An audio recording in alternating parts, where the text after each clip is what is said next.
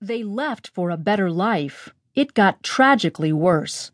By Nate Schweber and William Neuman in the New York Times United States section. I'm Caroline Miller. It is a long drive from nowhere, the last stop in America before Interstate 95 hits the Canadian border. A shrinking rural town long past its heyday, where drug overdoses and poverty intrude on the northern landscape of forests and potato fields. 2 summers ago,